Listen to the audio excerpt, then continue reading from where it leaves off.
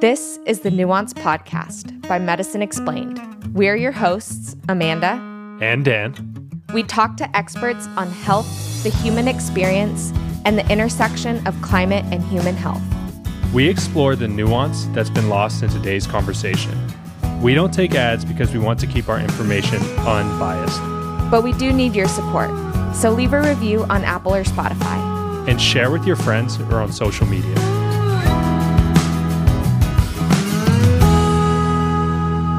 In today's conversation, we speak with Shilpi Chhotray, who is a globally recognized communicator on the plastic pollution crisis, with an expertise in strategic communications, organizing, and narrative change.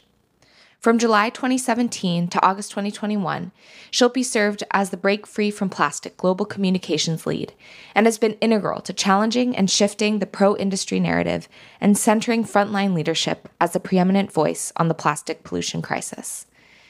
Due to her experience on the issue and role as a media liaison, Shilpi is an often go-to source for journalists, including the New York Times, NPR, and Rolling Stones. Shilpi regularly speaks on plastic pollution, climate change, and intersectionality. Today, we talk about the state of plastic pollution and why this topic is so integral to environmental and human health. Shilpi discusses her multicultural media platform, People Over Plastic, and why it is important to elevate frontline community and Indigenous voices in the conversation regarding pollution and climate change. We discuss the facts around plastic and how they impact our environment in every step of the plastic lifestyle, from creation to use to waste. This was an amazing conversation, and we hope you enjoy it. Now, on to the podcast. Hi, Shilpi. Welcome to the podcast. I'm super excited to host you here today and be in conversation with you. I love the work you're doing, and I'm so excited to learn more about what you've been up to and the activism work you've been doing. Thank you, Amanda. It's really great to be here. I'm a huge fan of your podcast as well, so it's an honor to have this conversation with you. Awesome. Thank you so much. So I'd love to just get started and talk about your journey into activism, environmental activism specifically. And you started People Over Plastics. So how did you become involved specifically with plastic pollution? It's a bit of a wild journey. So I've been involved in the environmental advocacy and conservation policy space for about 12 years. My education and background experiences is more of a traditional environmental policy lens. I got my master's focused more on marine science and conservation. So really came into plastic as an oceans plastic lens. You know, the last 8 years, we've seen this enormous narrative shift from focusing on oceans to more upstream environmental health issues, which we'll get into today. But yeah, I really came into it from being concerned about the amount of plastic that we were seeing in marine research, and then slowly moving more into the social justice and human health side of things. It was in 2017 that I was recruited to head communications for Break Free from Plastic, which is a massive global movement. If you haven't heard of it, we're 2,500 groups now working all around the world. And this was such an eye-opening experience for me where I got to meet with community organizers in Southeast Asia, South Asia, environmental justice communities in the United States. And I was like, there's a massive missing link here. So that's where I got laser focused on demonstrating what was happening in these communities and also putting those solutions driven by those communities at the forefront. Yeah, I'm living close to the beach, and the amount of plastic pollution in the ocean is so scary. So I can see how you became passionate about that. So I wanted to actually jump into what is the state of plastic pollution today? So you said you got involved with it a few years back, and how has it changed over the past decades? And even I feel like in the past few years, it's really dramatically increased as well.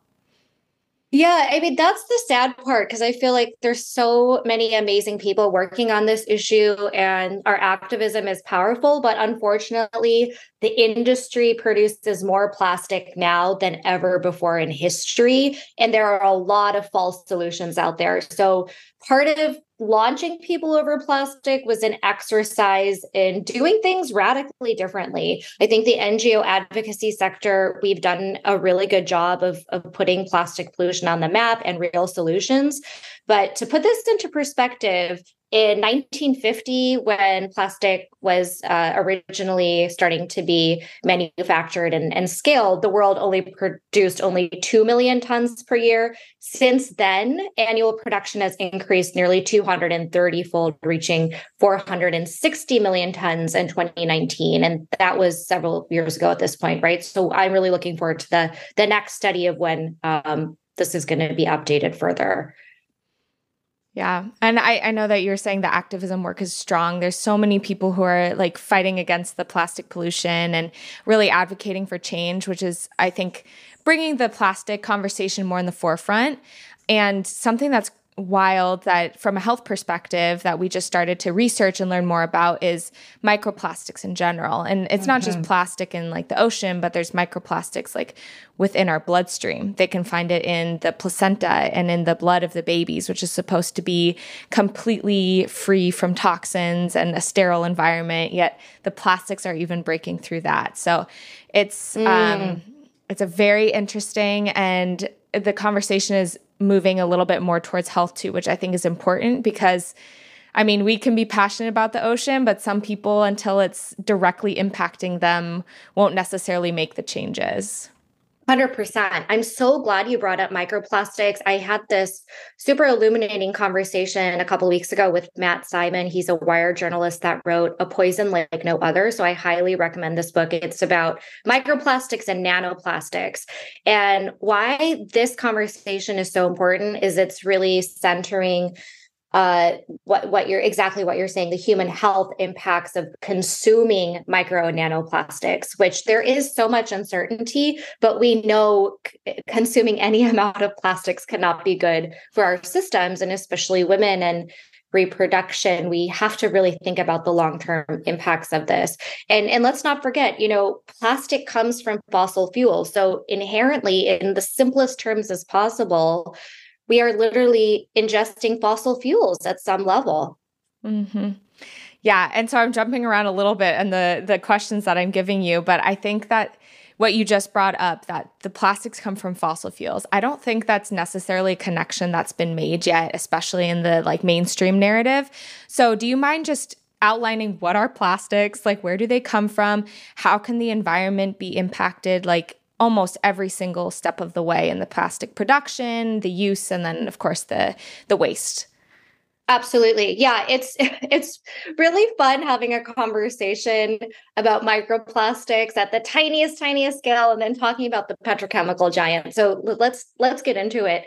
99% of plastic comes from an oil and gas-based source. And we're talking about oil and gas. We're largely talking about petrochemicals. Petrochemicals are the building blocks of plastic, industrial chemicals, and also pesticides. So we see a lot of the same conversations that we have in the plastic advocacy work, and also in the food justice and agriculture world as well. Petrochemicals are derived from crude oil and fracked gas, not fracked grass. So there is this component of extracting the raw materials from the ground from this process called fracking, right? So in other words, plastic is coming from the ground. It's just added to a bunch of nasty chemicals like ethylene, propylene, butadiene, and methanol. That's what makes it so incredibly harmful to human health and to the communities that live on the fence line and front lines of this production. A little bit more about petrochemicals that's worth noting. Petrochemical facilities are found all over the world. We have a rapid build out right now in the Gulf South of the United States, so Texas, Louisiana, and then the Appalachian region, so Ohio River Valley. And this is also why in People Over Plastic, we're doubling down on our reporting in these regions right now. These petrochemical facilities are energy intensive. They dump an enormous amount of carbon pollution into the air, contributing significantly to climate change. So I'm really in the vein of we can't talk about plastic without talking about climate. And climate, we can't really address the impacts and the growing impacts of greenhouse gas emissions without talking about plastic production specifically. One of the most concerning statistics, and I like to throw two out there, is industries ramping up production by 40% in the next decade, while our US recycling rate has fallen below 5%. So there's an enormous discrepancy here. And it's like anyone hearing this is like, why the hell aren't we doing more about this? And we can get into that as well. But, in our opinion, with environmental justice advocates that work on this issue, petrochemical production is sort of this injustice facing a lot of Black, Indigenous communities in particular, and Latinx in particular. And it's the poster child of environmental racism for many communities of color. Yeah. Yeah. And I've heard recently, too, that the fossil fuel industry is starting to recognize that people are trying to focus more on electric vehicles. And so they're trying to figure out where to put their production, and they're focusing heavily on single-use plastics. And of course, people aren't, like you were just outlining, and thank you for doing that. People aren't necessarily aware where they're coming from. And it's the fossil fuel industry just needs to continue to make money. And what are they going to make money on next? It's such yes, you're spot on. And it's so important that we understand why they're ramping up on single-use plastic, and they're desperate. So in a lot of ways, as activists and advocates, we've done a really good job, right? And in the renewable energy world, we're seeing this societal shift towards more renewable energy demand. But where is the bottom line going to go? They're really looking at petrochemicals to stay afloat. One other thing you brought up that I want to reflect back on, you said single-use plastic. And I want to piggyback off that and also say, the lower the value plastic, it's cheaper for them, so they can get even bigger profit margins if they cut their costs. So not all plastic is created equal. There are varying degrees of how durable and light or the weight of plastic, and that all comes into why recycling is not working. It's why so much of our waste is shipped overseas. And there's a lot of double standards happening where certain types of plastic are being manufactured at an enormous rate and being sold and marketed in global south in the form of sachets. So if you think about ketchup packets from your McDonald's or Arby's, you can get anything from coffee to toothpaste to rice in these single serve packets. These are multi-layer, low value single-use plastic. So the industry is actually, at an exorbitant amount, they're ramping up their marketing to create more of a demand on sachets on this pro-poor argument to be able to produce at a really alarming rate. And like I was saying, there is no ability to recycle these. It's flooding markets and communities in South Asia and Southeast Asia, especially. Also, it's going to Latin America and Africa. Wow. And of course, we have to focus a little bit more upstream because a lot of these communities can't necessarily afford to use anything else but what the plastic industry is producing and offering to them. So yeah, we have to kind of stop the production if we can.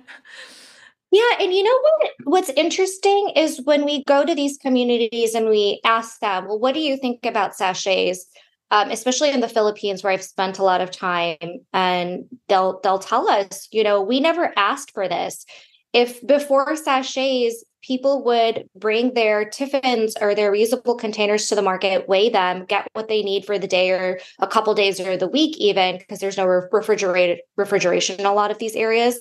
And so things were fresh and it was sold locally. They didn't need this kind of packaging. So this is fairly new. I'm Indian American, and even going back to India, the last few years, I've seen an enormous shift from where I'm from, a state called Odisha. There has just been an inundation of these sachets when I literally remember less than 10 years ago walking with my grandma with, one of our tiffins to fill up for the day. And that was our errand for the day. So it's really taking away a part of the culture as well. And I think we need to talk about that more.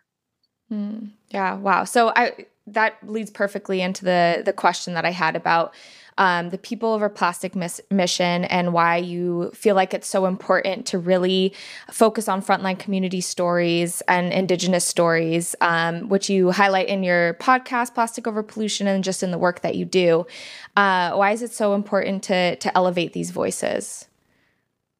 Well, it's a lot about what we're talking about already. Like you've said, several times, I don't think the general listener or the general consumer knows about this. And that's really problematic for us because these are communities that, yes, are suffering enormous health impacts, but they also have the solutions to confront industry head on with policies and campaigning that's grounded with justice, equity, diversity, inclusion principles. And this is really, really important in terms of walking the talk on creating a more equitable, solutions-oriented society. And it just, you would strike me like these are literally the smartest, most innovative people I've ever met. Why aren't they making headlines? Why is this guy that's, cleaning up the ocean, making headlines in the New York Times, which is not a systemic solution, right? I won't name any names. Where is this waste going anyway?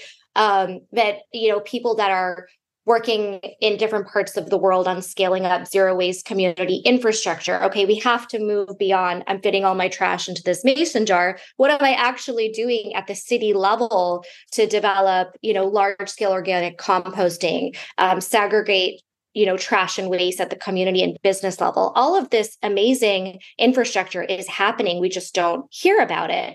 I started my work more at the global lens, but with the latest work we're doing with People Over Plastic, we've really honed in on what's happening in the Gulf South.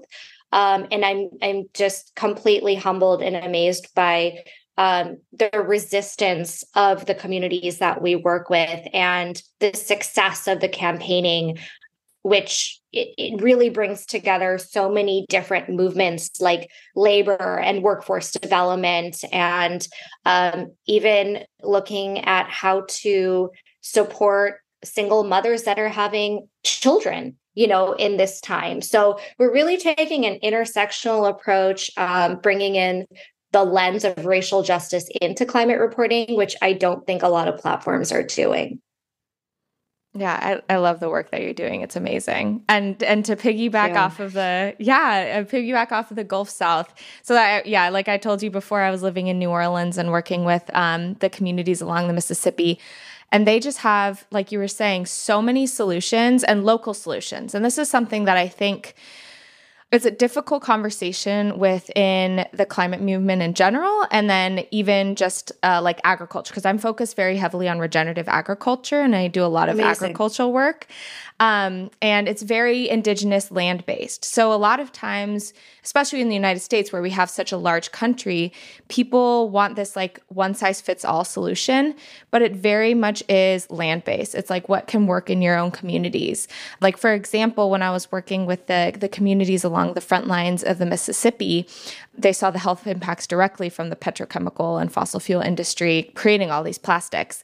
And Joy Banner and her twin sister, they created this job fair so that people along the Mississippi could find other jobs. So they were offering other like labor opportunities.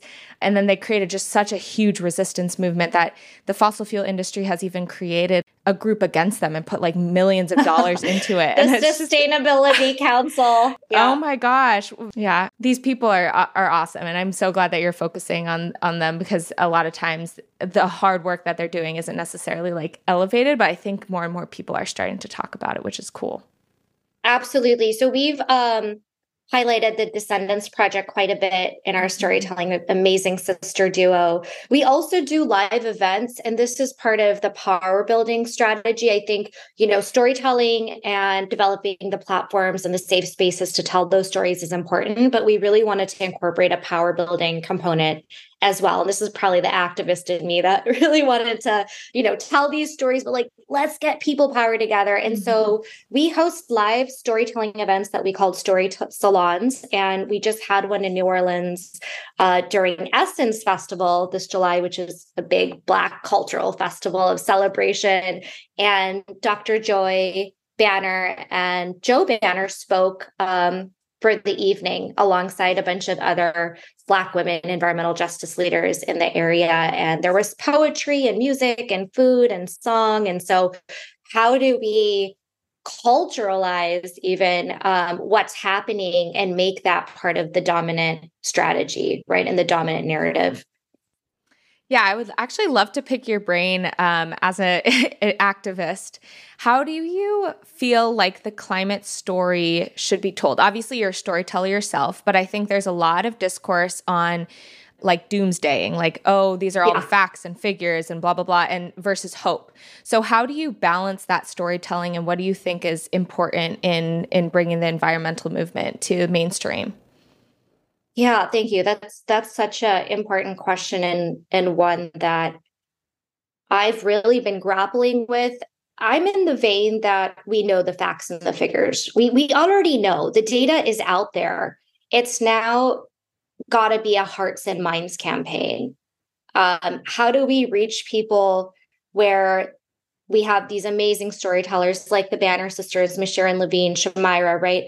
Where they can resonate with what they're saying by the lens of, oh, she reminds me of my auntie or my grandma or my sister. Like, I would be heartbroken if that happened to my community. How do I get involved? I am not a scientist or a policy researcher or a campaigner, but what can I do to offer my skills and my interest in this fight? And it's not an environmental one. If anything, it's about humankind and how do we nurture it and cultivate that sort of unified front. I've seen a lot of young people, especially the Gen Z audience, which we actually tailor a lot of our messaging to because they are the next generation of voters. And I'm so inspired by their willpower and like ability to engage in a way. I think as an elder millennial, we failed, in so many ways. But there's fictional story writing competitions they're sponsoring. They're putting out calls to action that are grounded more in social justice but have the facts and figures of the data of why this is a climate issue as well.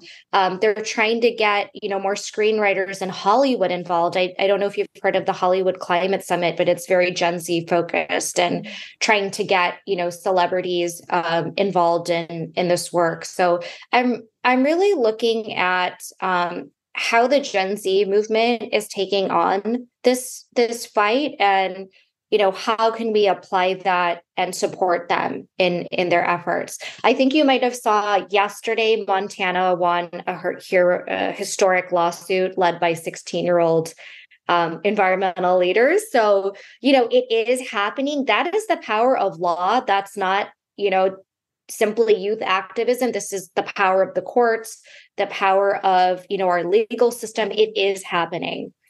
Mm.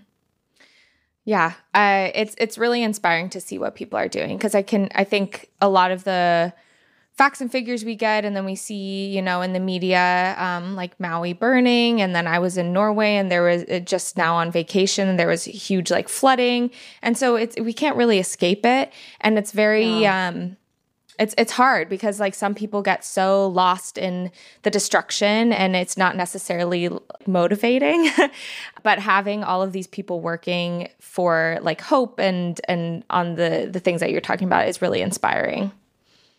I think so too. And I think there's one more thing I'd love to mention is the power of art and artivism. And I just want to give a nod to my girl, Shiloh Shiv-Suleiman, who runs the Fearless Collective. She's out of Bangalore, India, but they do work all over the world. And actually, she'd be great for you to speak with. And she does these large scale murals, like, I don't even know, 30 feet high, 16 to 30 feet high in major cities to call attention to critical narratives. One of the projects I worked on with her was amplifying Indigenous leaders during COP, the last COP. Is it 27? Is it 26 or 27? Yes, 27, I can't remember. COP 27. And because a lot of the Indigenous leaders were sidelined from the negotiating tables. And so in Glasgow, she set up these amazing art installations that you couldn't really miss. They were there, they're doing the work, they're in the cold, while everyone's inside in the negotiating rooms eating beef. Like, it's like this whole story she told me, which was such a disconnect from like the work that is actually happening on the ground. I feature her in my podcast as well. So I think there's this role of art is also so important. We feature a lot of BIPOC artists on our platforms, and we like to try to bring them in as much as possible to get that message out there. I love that so much, because you can essentially come with any background and have any skill sets and really offer something to the movement, no matter like what. Yeah, and we need you. We need more people that are not wonky NGO activists. Like, this is really, like, I think it's amazing the work you're doing, and having more health advocates talk about this issue. Again, it's got to be intersectional. Yeah. And I know that you've talked to a lot of community members who are on frontline communities or Indigenous folks. And what have you seen the health impacts or the impacts on their community and way of life that have been disrupted by plastic and plastic pollution? Yeah, I mean, with Indigenous communities, similar to some of the Black communities facing the petrochemical build out, there's extremely high rates of asthma, cancer, and respiratory illnesses. Plus, you're grappling with, a lot of emotional trauma from people continuously harming your land. Right. And having no safeguards and protections for that. There's obviously the water is sacred. The water justice movement is strong and alive. And so there's a lot of concerted efforts to protect these sacred sources and these sacred sites in the face of the growing plastics industry. And so when we think about, what we can do as everyday consumers, of course, decreasing plastic is one piece of it. Like, we all have to be doing that anyway. I think that's obvious, but how can we level up and also support some of these frontline and fence line fights? And in terms of, supporting our Indigenous colleagues, one of the things I hear the most is tell people what's going on, get involved at the local level, especially if you're in these polluting states.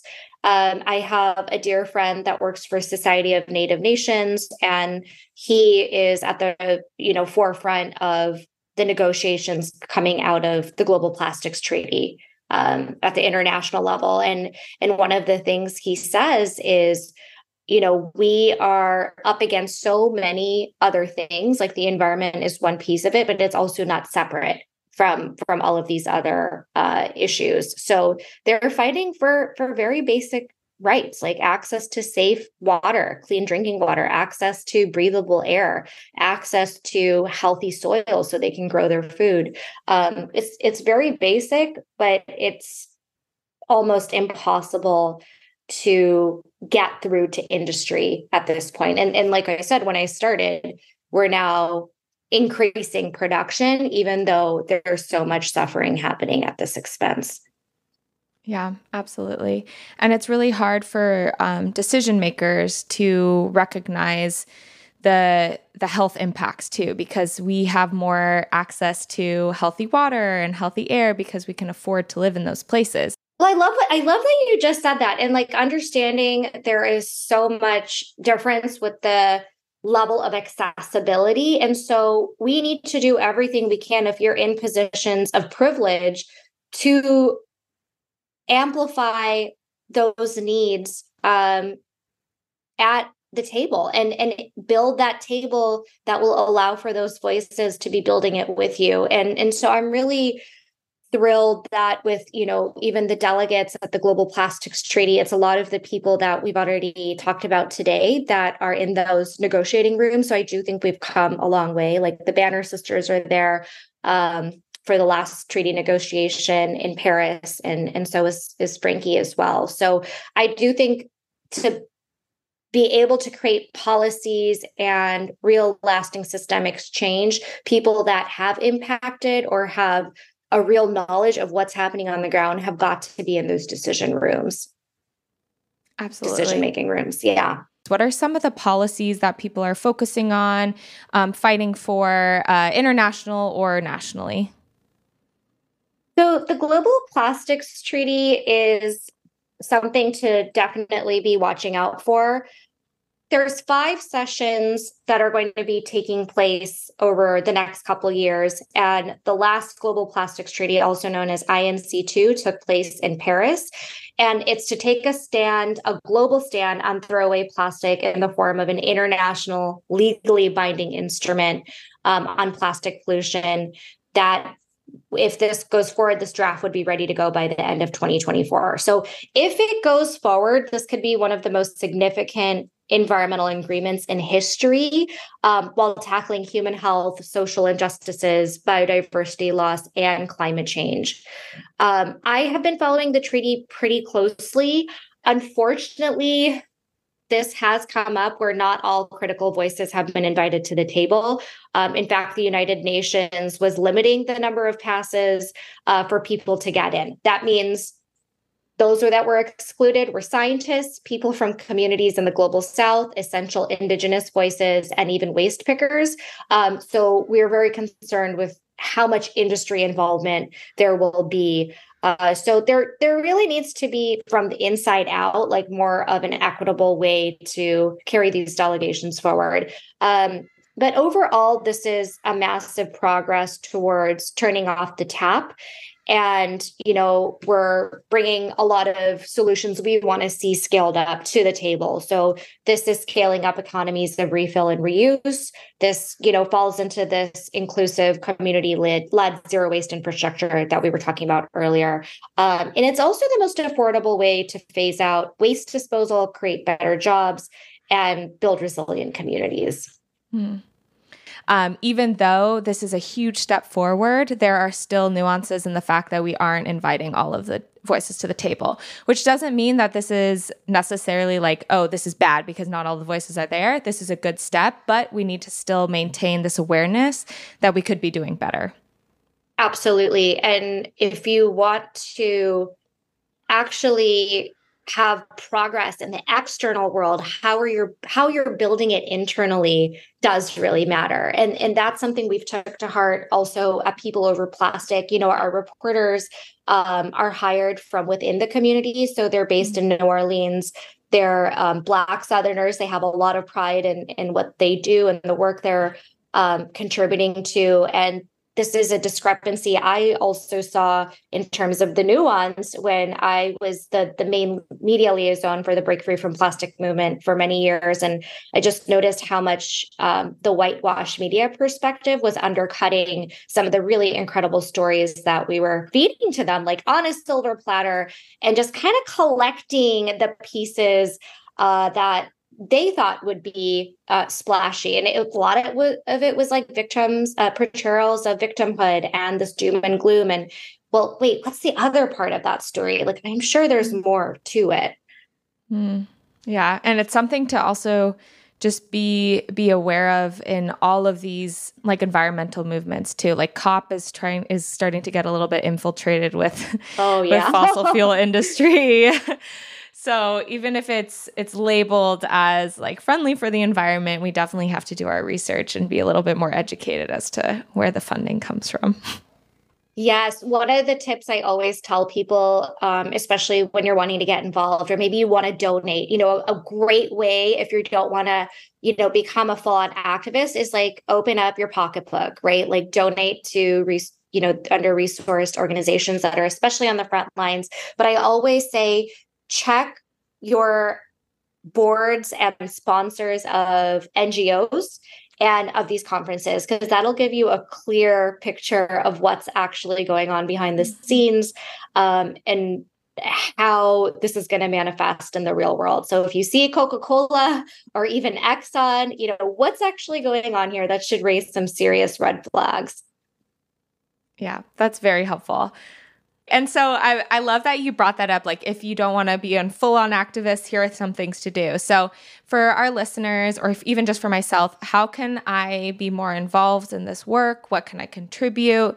Where do you invite people to kind of jump into this movement? Yeah, I mean, the first step is to be well informed and get all those nuances, right? Like listen to Amanda's podcast, listen to my podcast, listen to podcasts that we might amplify within ours for trusted embedded resources. Do your own investigation and some of the tips that I said already in terms of, who's really funding these organizations that are putting out information. It's also really important to look at resources that are peer reviewed and not sponsored by industry. I was even disappointed to see National Geographic getting sponsored by the American Chemistry Council, which is an industry front group a couple of years ago on their plastics reporting, right? So we need to constantly stay vigilant about the sort of mission creep, if you will, and values creep. Another great way is to donate, and even groups like ours, like People Over Plastic, we're very small, and Black, Indigenous, and people, we're not Indigenous, but we're a very small group focused on getting the stories out. So if you're interested in, supporting frontline groups directly, that really is the priority. But if you're really invested in storytelling and that narrative shift, we're a great group to donate to. There are also countless ways to get involved at the local level. So for instance, we're focusing a lot on Texas and Louisiana, and targeting our audience to those communities specifically. So we've seen like a lot of people get in touch with people we feature, like the Banner Sisters or Rice St. James, and see what you can do in terms of voting and getting active at the local level. And this is really critical for Gen Z voices, especially, that they just have a lot more to lose, because this is the generation that's going to be inheriting a lot of this. And at the very least is like having a conversation at the dinner table. As Amanda said, a lot of people don't even know that plastic comes from oil and gas, and that's okay, but that's a conversation starter. We have to understand that plastic didn't just like come from thin air, right? Like it came from an extractive and extremely harmful industry that's projected to forge on if we don't get behind this fight. Very helpful. Thank you. And I just wanted to highlight too that earlier on, you had mentioned that you're not necessarily a health expert, but you definitely know a lot about plastics. But I think it's really important that we start framing, or one of the aspects of storytelling frames the climate crisis as a public health crisis, because we can't live in a world where we can't drink the water or breathe the air. And we used to think it was just these fence line communities and we could pay to move away from it. But as we're seeing, even just this summer, it's affecting us all. And so it's definitely a health crisis, and it's intersectional. So it's not just one or the other. It definitely affects all of us. Absolutely. That's such a great point. And if there were more health advocates talking about this issue, I would say that's a massive win for all of us to get that messaging across. I'll do my best. Recruit more of us. You started the trend. Thank you, Amanda. Yeah, of course. All right. So lastly, we ask all of our guests to finish the following sentence. The future is blank. The future is intersectional. Perfect. Awesome. And where can we find more information from you, more of your storytelling? We can also link all of the stuff that you mentioned in the bio as well. Yeah, so you can check us out at peopleoverplastic.co. We are reporting on the ground, mostly in New Orleans right now. So you can follow along on our multimedia journalism, which is led by Alexis Young across social media. We're most active on TikTok and Instagram. We're focusing really on video shorts and making things really digestible and punchy. So I hope you find the information appealing and inspiring. And yeah, drop us a note. We'd love to hear what you think of it. And then lastly, I'll plug our season 4 podcast is in production right now, and it will be released on all major podcast apps in just a few weeks. We're on Spotify, Apple, and all that good stuff. Awesome. Well, Shilpi, thank you so much. This has been a great conversation, and I really look forward to keeping in touch and staying in conversation. Thank you, Amanda. I appreciate it. Thanks for having me.